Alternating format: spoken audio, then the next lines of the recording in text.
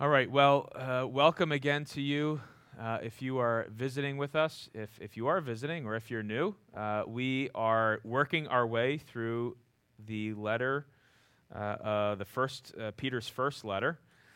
We are 3 sermons into some amount of sermons that we will do on this letter. If you don't have a Bible, now's the time to grab it, open it up to 1 Peter. If you don't have one with you, there are Bibles stacked up on the table. You can grab one. And we are going to look this morning at 1 Peter chapter 1, 3 verses, 10, 11, 12. And they're good ones. You guys with me? How are you this morning? You good? I'm going to read to you God's word now. Like God, he speaks to us in his word. When I read this, you're hearing God speak to you. You know that, right? Okay, so we're going to listen. This is God's word to us. Chapter 1, starting in verse 10. Concerning this salvation, and that's the salvation, by the way, he's talking about in verse 9. Obtaining the outcome of your faith, the salvation of your souls. Concerning this salvation, the prophets who prophesied about the grace that was to be yours searched and inquired carefully, inquiring what person or time the Spirit of Christ in them was indicating when he predicted the sufferings of Christ and the subsequent glories. It was revealed to them that they were serving not themselves, but you, in the things that have now been announced to you through those who preach the good news to you by the Holy Spirit sent from heaven, things into which angels long to look. Those are 2 pretty complicated sentences. We're gonna dive into it. Let me pray for us. Lord, again, we thank you for your word. We thank you that even now you speak to us, and so we pray that you would take this word by your Spirit, plant it deeply into our hearts, cause it to bear the fruit of faith and love and good deeds. Lord, make us more and more into the image of your Son. Accomplish all of your purposes now through the proclamation of your word. Help us, help me, we pray in Jesus' name. Amen. Charles Dickens, the great 19th century novelist, once said, "Oh God, what I would forfeit to have the days of my childhood restored, or to be able to forget them forever." You know what he's talking about? He's talking about nostalgia. It's that longing feeling for the past when things were quote unquote simpler and better. Do you know what I'm talking about? And nostalgia is powerful. It's why Hollywood is constantly remaking old movies and rebooting old TV shows. It's why when you pull up, Spotify or whatever you use to listen to music, you want to listen to those old songs that you listened to when you were younger. If you want to know how powerful nostalgia is, just talk to my wife about how much money she would pay to see an NSYNC reunion concert. I love you. Interestingly, we often turn to nostalgia in times of pain and suffering. When we are faced with real pain, it's easy to find something like a song, a movie, a place, or even a person that will whisk us away and help us mentally escape back to a time when things were not as difficult. As a result, over time, we can develop a kind of ungodly pessimism and cynicism and sort of like a defeatist mentality about the world because things were so much better back then.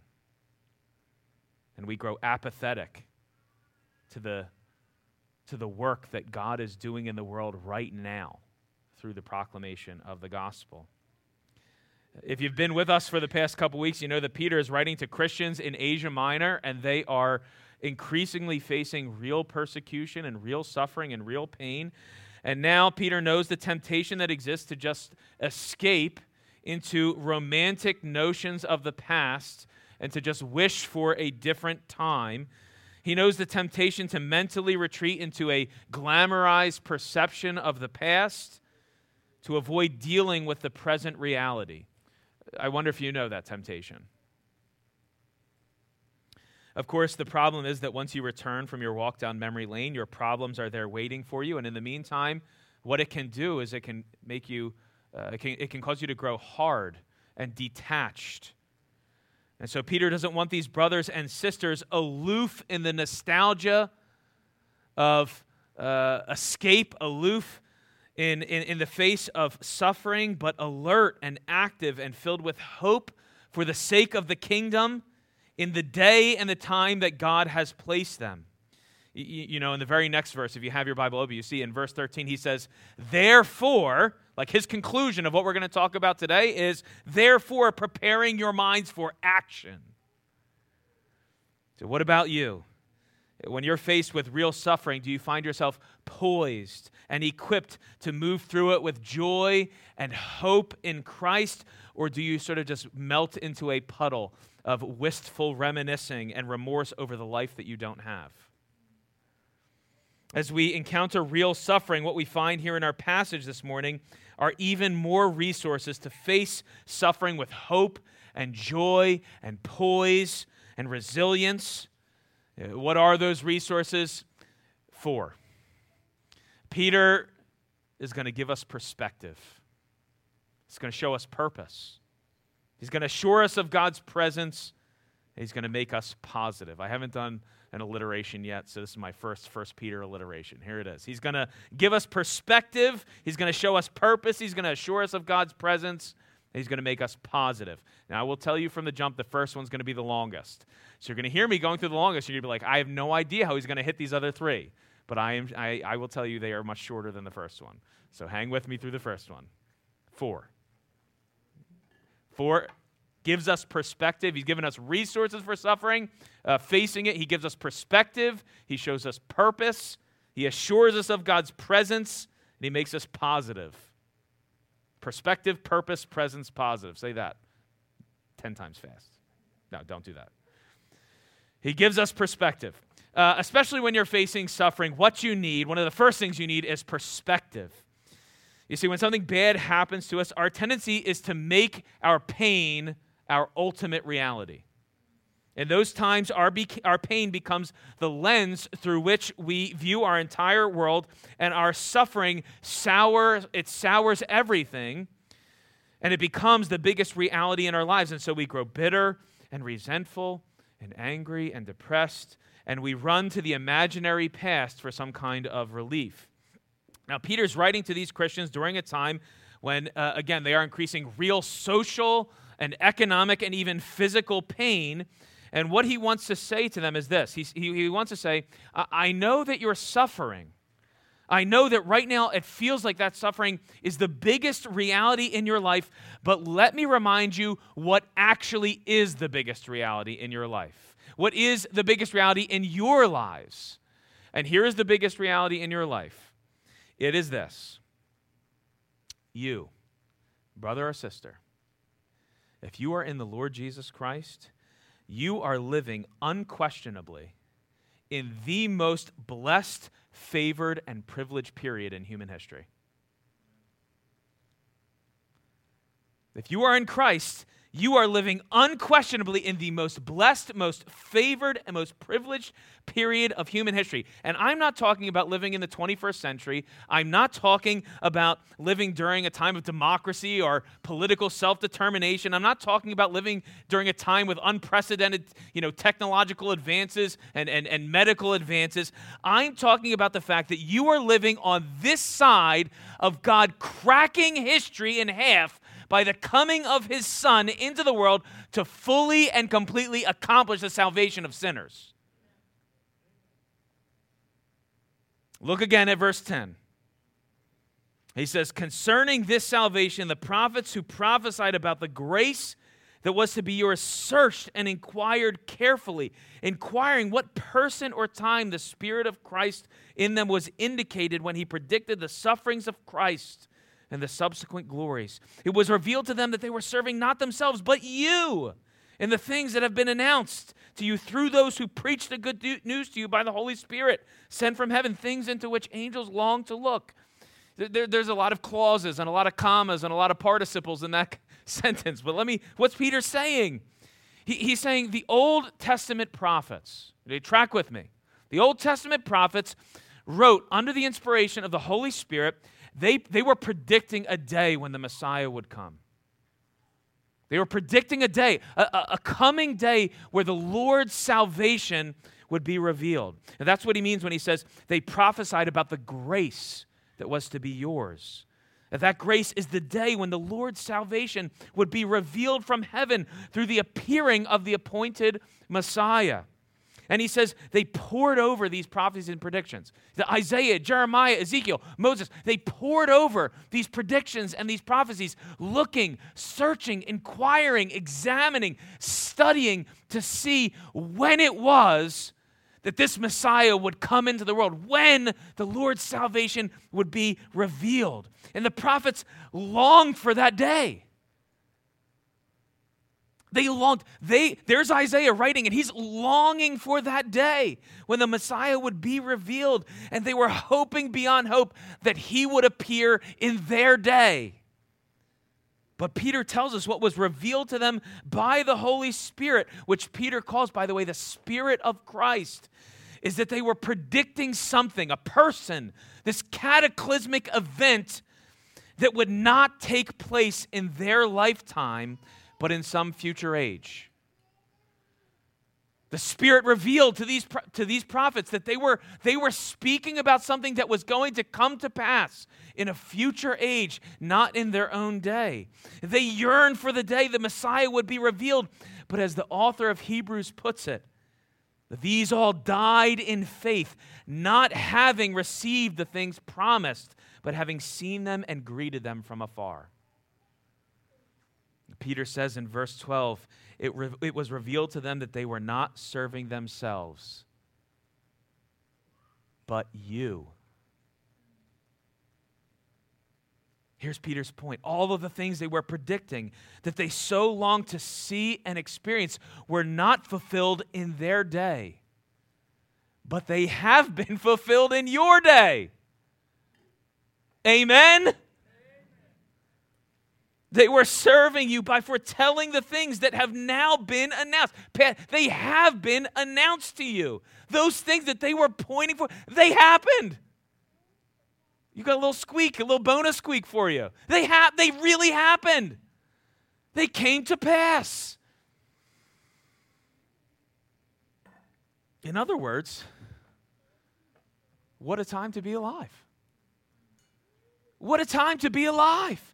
When Paul speaks to the Athenians on Mars Hill in Acts 17, he's speaking of God. He says, God made from one man every nation of mankind to live on all the face of the earth, having determined allotted periods and the boundaries of their dwelling places. In other words, you are living, I can say this with confidence, you are living right now in the year 2023 because of the predetermination of God before you ever took your first breath.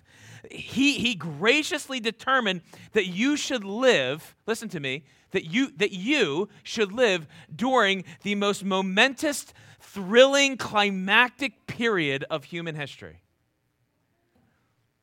You say, what do you mean right now is the most momentous, amazing, wonderful period of human history? That's what Peter's saying. He's saying the prophets of God, the people who were the very mouthpiece of God, they long for and hope for the day that they might see and experience the fulfillment of the prophecies they were making, but they never did. But you have. You do. You get to see their fulfillment. You are living in the day when God's salvation has been revealed in the person and work of his Son, Jesus Christ. We split history in half by this reality. You know that? It's pretty funny because, there's this drive amongst historians to sort of like remove God and remove Christianity out of history. So now it used to be BC and AD, and now it's BCE and CE, before the Common Era and the Common Era. But what's so funny about all this? Do you know what the dividing point is? What makes the before Common Era and the Common Era, what divides it? Do you know what it is? It's still the birth of Christ. It's still Jesus coming into the world. That's the thing that splits history in half. That's the thing. And you get to live on the other side, AD, in the year of our Lord. That's what AD means. Anno Domini, the year of our Lord. You get to live in the year of our Lord when God's promises have been fulfilled in Christ. The prophets foresaw a day when an offspring of the woman would crush the head of the serpent, and the curse of sin would be defeated. And Peter says to these brothers and sisters, you live in a day when God's promise has been fulfilled. The prophets foresaw a day. Listen, the prophets foresaw a day when a king from David's line would establish an eternal kingdom. And you know what Peter says? Fulfilled. The prophets foresaw a day when a perfect high priest would represent us before the Holy of Holies. You know what Peter says? Fulfilled. When a perfect sacrifice would be provided to take away all the guilt of sin. Fulfilled. When God would supply a perfect righteousness to his people. Fulfilled. When a perfect shepherd would come and lay down his life for the sheep. Fulfilled. When a perfect warrior would come and defeat our greatest enemies of sin and death. Fulfilled. When God would send his servant to suffer and die for the iniquity of his people. Fulfilled. When we would not just be cleansed externally, but inwardly in our hearts. Fulfilled. When God would remove our crooked hearts of stone and give us a heart of flesh. Fulfilled. When God would make full atonement for sin. Fulfilled. When God's wrath against his people would be forever extinguished. Fulfilled. When God would adopt us into his family and call us his own children. Fulfilled. When God would gather to himself a people from every nation. Fulfilled. When God would send his very Spirit to dwell in us. Fulfilled, fulfilled, fulfilled. You get to live in the day of God's fulfillment. You get to live in the day of God's salvation. Don't you understand? You're living in the most blessed, privileged period of human history. You see what I'm saying? I'll pop a blood vessel up here. Do you know that the first words out of Jesus' mouth in his public ministry are this? The time is fulfilled, and the kingdom of God is at hand. Repent and believe the gospel. In other words, his appearing marked the fulfillment of all the prophets foretold. You see what Peter's trying to do? Maybe in all of that, maybe you missed it. He's trying to give them perspective. See, in your suffering, he's saying, don't forget when you are living. Don't forget that you are living on the other side of Jesus coming into the world. And that all these promises are certainly yours because he died and he rose again. You know, okay. Psychologists tell us there's different kinds of nostalgia. Coming back to nostalgia. There's personal nostalgia, which is this longing for past personal experiences. But then there is what psychologists call historical nostalgia, where you actually long you long to live in a time that you weren't alive. You know, like you think, maybe you hear stories from grandparents or maybe in movies, you think, what a time, it would have been better to be alive during this time. Or like kids, ready? Where are you? I see you, but here you are. Okay. Kids, raise your hand if you think it would be cool to live during the time when there were like pirates. Or when there were like knights and princesses. That would be cool, wouldn't it? That'd be like a historic nostalgia. For us, it carries decidedly political undertones. Like, how does this sort of like work out for us? We think, man, it would have been nice to live when things weren't this bad, when things weren't as divided, when there wasn't as much political turmoil. We think, man, it would have been better to live in some earlier generation, some earlier age. But then there's this other kind of nostalgia, and I'm going to call it a spiritual nostalgia. A spiritual nostalgia, where we long for a different spiritual time. A time maybe, perhaps, when God spoke audibly to his people, or directly through prophets, or when God would make himself known through amazing miracles like the parting of the Red Sea, or a pillar of fire. Or what about longing to just live when Jesus walked the earth, you know? To see him, to hear him teach, to watch him heal people, to sit at his feet. And you see, we might look back and we might say, wouldn't it have been nice? I wish I lived in a time where I could just hear God audibly speak through a burning bush. And do you know what Moses would say? Like if Moses were here, We were like, Moses, it would have been so much better if we could have just lived during a time where we could hear God audibly speak, where we see God in a burning bush. And you know what Moses would say? He would say, what I wouldn't give to live in the days of God's promises fulfilled in the arrival and in the consummation of the Messiah, the life and death and resurrection of Christ. What I wouldn't give to live in the days to see those prophecies fulfilled in the Messiah. They were shadows. The burning bush, the pillar of fire, the Red Sea, all the water in the rock, water spilling out of the rock in the desert, they were all shadows. They were all pointers to Christ. Christ is the substance, though. He's the thing that all those things were pointing to. And you get to live on the other side of God, fully making himself known and revealing his saving purposes in his son, Jesus Christ. What a time to be alive. But Peter doesn't stop there. Peter doesn't stop there. He says, you may be facing incredible suffering, but don't you see how blessed you are to be on this side of the death and resurrection of Jesus Christ compared to the prophets who long to see the days you are living in? But then he says this puzzling and profound phrase. He says, things into which angels long to look. Things into which angels long to look. He says, look at your life compared to the prophets, but then he says, look at your life compared to the angels. You know, I titled this sermon, The Longing of Angels, mostly because it sounded like a provocative title to me. But this sermon really isn't about the angels, and that's kind of the point. The grace that was revealed wasn't revealed to angels. It was revealed to you. Unworthy, imperfect, sinful, rebellious creatures. God's grace, his salvation was revealed to you. And the picture we get here of the angels is twofold. See, First Peter pictures the angels like moviegoers. You guys know what it is? Go to the movie theater. They're like moviegoers, and they are on the absolute edge of their seat, in rapt attention, watching to see how the divine story of redemption unfolds. We don't know a ton about angels, but we do know at least that they are created beings who are not all-knowing. The scriptures speak of them as messengers and ministers in the service of God to bring about his purposes. But that doesn't mean that they're privy to all of God's purposes or all the inner workings of God's eternal plans. And so they are pictured here like, imagine, they're pictured here with like eyes wide open, like hearts thumping, minds racing in anticipation of how the story of God's salvation will unravel. Not unravel and like it's going to fall apart, but like how it's going to unfold, how it's going to play out. Now, why do you think Peter's saying that? Why do you think he pictures the angels just like on the edge of the seat like, are you guys seeing this? Do you see what's happening? He's the Son of God's going into the world, and he's going to suffer, and he's suffering not just to suffer, he's suffering for sinners.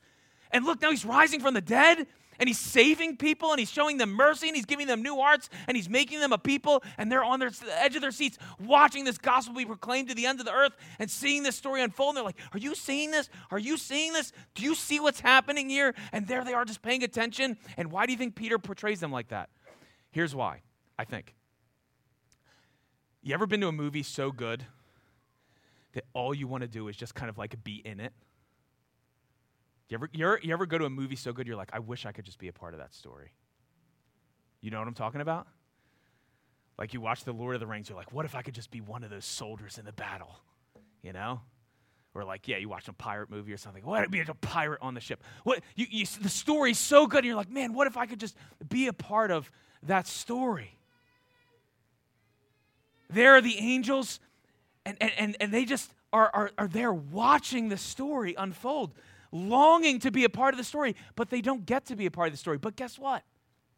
You do. You are in the story. You are in the story of God's redemption, the greatest drama that has ever unfolded in the history of the universe. You are a part of. Not the center of it. God is the center of it, but he is working in that drama in you and through you to bring about his purposes in the world through the proclamation of the gospel. Peter says you're in the story. By God's grace, you're a part of the divine drama of redemption, the greatest story that's ever been told, and you get to actually experience his salvation. And that's the thing. The second thing that Peter's getting at with these angels. You see, when you say, I'm going to look into that, did you ever say, I'm going to look into that? Like if I were to say to you, yo, you got to look into pickleball. I like playing pickleball. You got to look into pickleball. I'm not saying like you need to just research if you like the rules or something. I'm saying you need to look into it to see if it's something you would like to experience, to see if it's something you would like to do. And here are the angels, and they long to experience God in the way that you do, but they don't. You know there are angels that sinned, right? Angels that sinned, and they were condemned, cast out forever. No mercy, no grace, no path towards salvation, no way to be reconciled. And the angels in heaven now, who have not sinned, right? There's no way for them, they can know it, but there's no way for them to experience God's mercy or God's compassion or his fatherly adoption. But you do. You get to experience it. You get to know it. And so there they are longing. And so look, here's the point. In the face of real suffering, Peter says, get some perspective. Right? Don't you realize how blessed and privileged you are to live in a time when you know the salvation of the Lord and experience what it is to be the object of his redemption? Brothers and sisters, if you ever are tempted to look around at the world and are tempted to just grow cynical and defeatist and pessimistic, would you just remember when you are alive? Just remember when you are alive. You are alive in the days of fulfillment. You are alive in the days of God's salvation. All God's promises are yes and amen in Christ. Now. They are yours and they are secure because you live on this side of his life and death and resurrection. And listen, if you are here this morning, and you have not yet put your faith in Christ, I would just say to you that God has been so incredibly merciful to bring you even here this morning so that you could hear of this salvation in Christ Jesus. And you too, God has determined to live in these days of fulfillment, in these days of salvation when his salvation is available to all who would call on him in faith. So, seek the Lord while he may be found.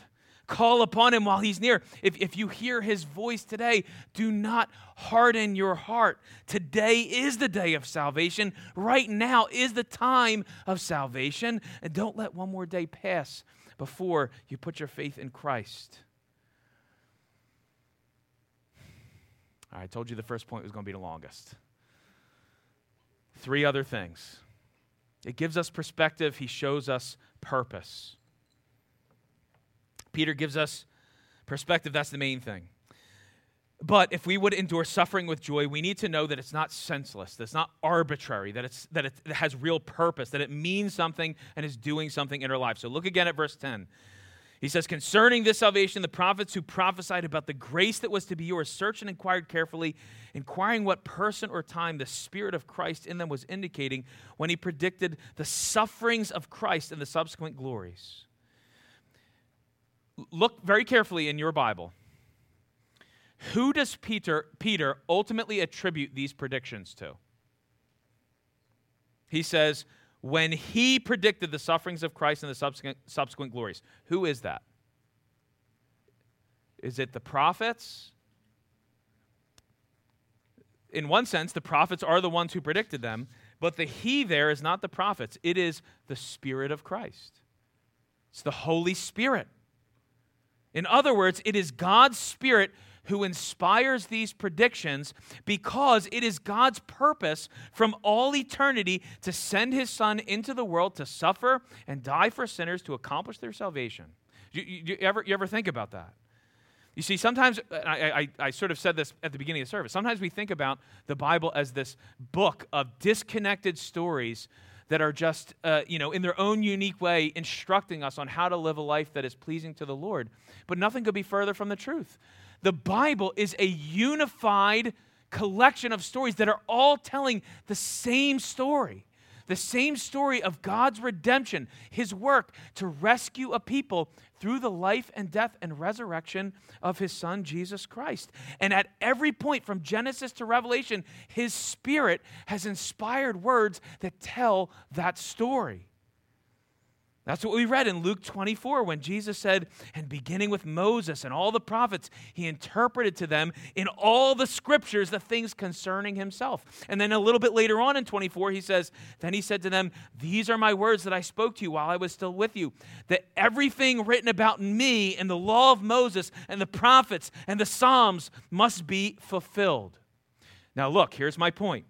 If all that's true, right? What I'm telling you is that God's Spirit inspires these texts that tell the story because it's a part of God's eternal plan to bring about the redemption of his people through the suffering of his Son. If that's true, and it is, that means it was God's purpose from all eternity to send his Son to suffer the most horrendous, painful, infinite suffering at the cross so that he could bring about the most amazing, gracious, and glorious good in the salvation of a sinful people. And do you know what the disciples were saying, what they were feeling when they were witnessing the sufferings of Christ?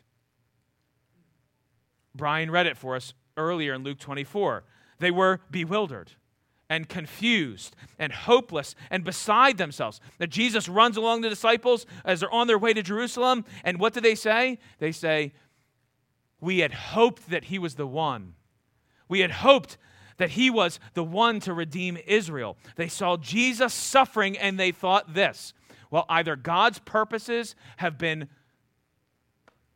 fallen apart, God's purposes have failed to come to pass, or he wasn't the one after all. That's what they thought. They didn't have a category. Listen to me. They didn't have a category for the eternal God, for the eternal good that God intended to bring out of an infinite suffering. They didn't have a category for God bringing about good through suffering.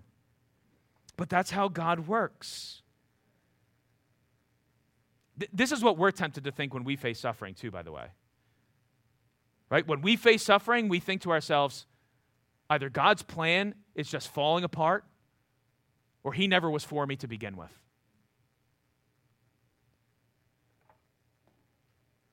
Either God's not powerful or God's not good. But do you know what the cross says to us? God's powerful through suffering. God's powerful through suffering to bring about our good. That's how God works. You see, the real defeat of suffering is not just the removal of it, but that suffering actually becomes the greatest tool in God's hand to bring about his redemptive purposes. See, God is behind it all. It was his plan. That's what Peter says at Pentecost. Acts 2:23, he says, this Jesus who was delivered up according to the definite plan and foreknowledge of God, you crucified and killed by the hands of lawless men. Suffering purposed by God for eternal good. Jesus was brutalized, victimized, but what's more, he became the absolute object of his Father's wrath and rejection, and it was God's plan that he should suffer in order to bring about the good of your salvation. And now here's what I want to ask you. Do you remember the heading of this? He gives us perspective. He shows us purpose. Here's what I want to ask you. If God is able to purpose and accomplish eternal good through infinite suffering the infinite suffering of Christ, cannot he also purpose your good through temporal sufferings? If God can bring about eternal good through the infinite sufferings of Christ, cannot he also and will not he also bring about your good through your temporary sufferings? You see, what the cross and the resurrection of Christ shows is that our suffering is not aimless or without purpose. There is an all-wise, all-good, all-powerful God behind all our sufferings who loves us and who intends every single ounce of pain, who intends every little tear that falls to bring about our spiritual good in Christ, to make us into people who are more Christ-like, who are more holy, who are more resilient in the face of suffering, that we might commend his goodness. He gives us perspective. He shows us purpose. He assures us of God's presence. Perspective and a sense of purpose are helpful, and sometimes that's what we need. Sometimes you need someone to come along and be like, hey, don't forget when you're alive. God's doing something. We need that. But God knows people are complex, because he made us after all, and he knows that often what we need in our suffering isn't an argument, it isn't a rationale, it isn't a reason, but we need reassurance. We need comfort. We need his presence with us. And now look, part of what the angels are so bewildered at, part of what the angels are staring at with just utter amazement is that the Son of God, what is it that the prophets predict? They predict his sufferings. And there are the angels watching as the Son of God. Can you imagine what the angels thought of the Son of God? Can you imagine what they thought of it? The Prince of Heaven, the second person of the Trinity. Can you imagine what they thought of him? He's God. Think about all the ways that God is pictured in the Old Testament. Think about the angels that you see in Isaiah 6. They're covering their eyes because they're too holy to look upon him. Right? They're covering their feet because even the angels who have never sinned, they're too dirty to come into his presence without their feet uncovered. Right? They cry out day and night, holy, holy, holy. Imagine what the angels think of them. And then think of Jesus Christ. Think of the Son of God. And then imagine what it is when they see him taking on flesh so that he can suffer with and for sinful people. They're probably like, what is happening?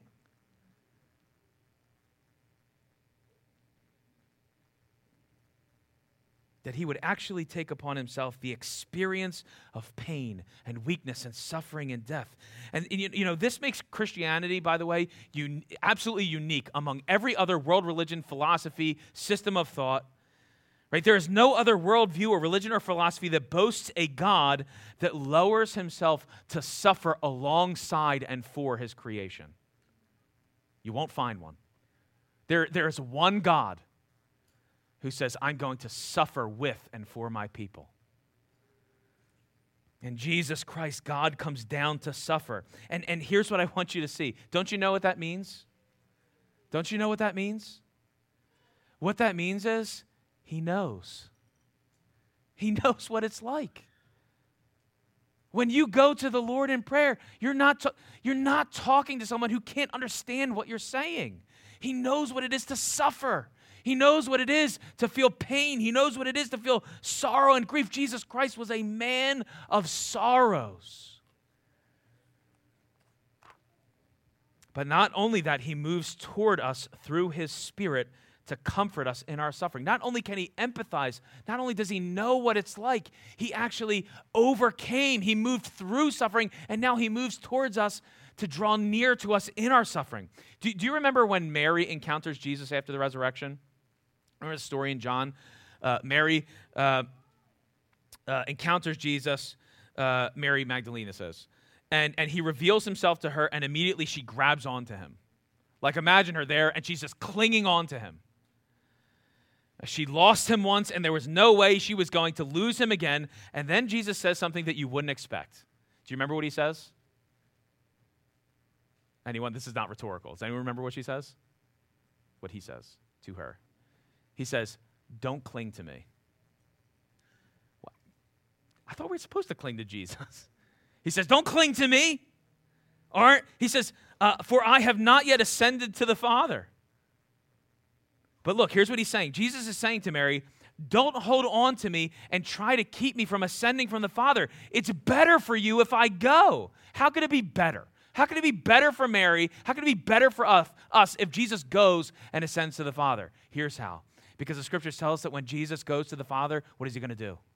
He's going to send his very Spirit into us. Do you know how the Holy Spirit is described? The Holy Spirit is described in a number of ways throughout the New Testament. You know what the most predominant way the Holy Spirit is described? The Comforter, the Helper. He's going to send his Spirit into us to indwell us so we will have his presence with us always. Look, how can he say to his disciples of the Great Commission, I will never leave you, behold, I am with you always to the end of the age. No, Jesus, you've ascended to the Father. I am with you always in it because his Spirit comes into them and dwells them. And if you have put your faith in Christ, God's Spirit has come into you, the very Spirit of Christ. What Peter says here, so that you can know no matter what you are facing, no matter what suffering is happening in your life, no matter what hardship, no matter what pain you are experiencing, not only can he empathize with you and know that experience, he is with you. He is near to you. Is there any greater comfort than to know this? God is with you. He's with you. Peter gives us perspective. He shows us purpose. He assures us of God's presence. And finally, he makes us positive. I don't mean that he makes us like positive, cheery, go-lucky people. I mean, he makes us absolutely confident in the living hope that is laid up for us. Now, you know the word nostalgia. Here I come for the final time back to nostalgia. You know the word nostalgia? It literally means homesickness. Do you know that? It literally means homesickness, and that's how it was used prior to the 19th century. So if you were living in the 1800s or the 1700s, if you were saying you felt nostalgic, you had a yearning pain for your homeland. And nostalgia is a catch-22 because at the very same moment that we experience the joy of remembering the good old days, we are confronted by two very uncomfortable facts. One is this: we stink at remembering. If you know this, you know that we tend, when we look back, we either tend to remember things as better than they actually were or worse than they actually were. So nostalgia has this uncomfortable twist to it that the thing you're remembering probably wasn't that great to begin with. But even if, this is the real kicker, even if it was amazing and it was just incredible and you're remembering it exactly as it was and it was just wonderful beyond imagination, do you know what nostalgia, as soon as you experience the joy from remembering it, you're hit with, you can't go back. You can't go back to it. That was a different time, and you can remember it, but you can never actually go back there.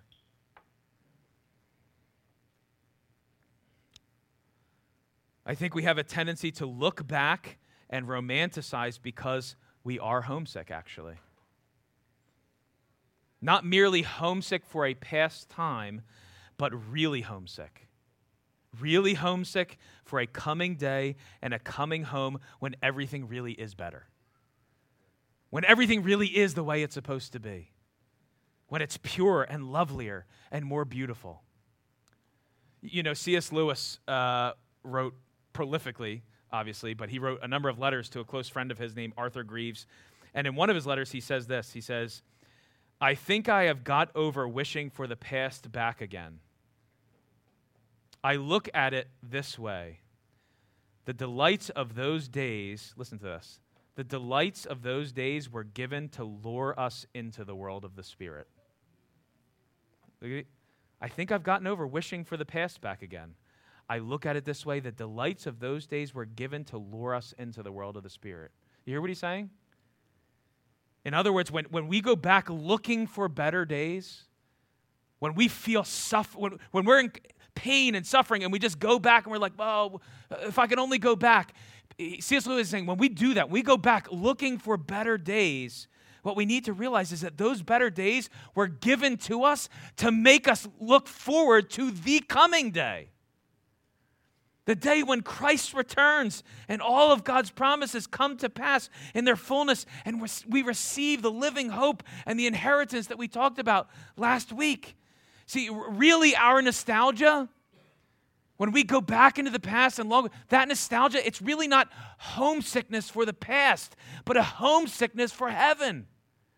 It's a homesickness for a new, renewed, and perfected and restored creation where God is at the center, where we know Him as we are fully known. That's what Peter's talking about when he says the prophets predicted the sufferings of Christ and the subsequent glories. See, Jesus did not stay dead. Amen? He rose from the grave as the first fruits of the resurrection, as the first crop of complete restoration brought in from the harvest, and those who are united to Him by faith will share in it with Him. So brothers and sisters, that day is coming, and Peter writes so that you will be made absolutely positive. And how? Look, Peter says, look, the prophets predicted the sufferings and the subsequent glories of Christ. And now he says, you are living in the days of those promises fulfilled. And now here's what I'm saying. If God has been so faithful to keep all those promises, what promises are there that he will not fulfill?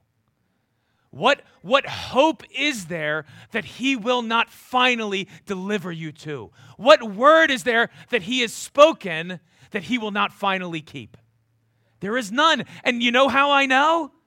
Because the prophets predicted the sufferings and the subsequent glories of Jesus Christ, and he came into the world, and he died, and he rose, and he ascended to the Father. It happened. He kept his word, and so I know that hope is coming. I know that promise that he's made to me is coming. He will surely do it. He is faithful. Amen? Therefore, encourage one another with these words all the day as you see that day drawing near. In the face of suffering, the gospel gives us perspective. It shows us purpose. It assures us of God's presence, and it makes us absolutely positive that God will fulfill all his promises. So we don't grow pessimistic. We don't grow cynical or defeatist. We don't just wish for former days. No, the gospel grounds us. The gospel makes us ready to face the days that God has placed us in with joy and hope and poise and love and optimism and eagerness and resilience for the sake of his kingdom and for his glory. Amen? Amen. Let's pray. Lord, we do thank you for the hope that we have, and we thank you for the days that we are living in, the days of your promises fulfilled in Christ, and those promises that have yet to be filled, we look forward to with hope. That coming day when everything will be better, when all things that are sad and wrong with this world will be undone, and we will know the perfect joy of life in your presence forever, ever increasing, getting better every day. Lord, hasten that day. Come, Lord Jesus, we pray. Amen.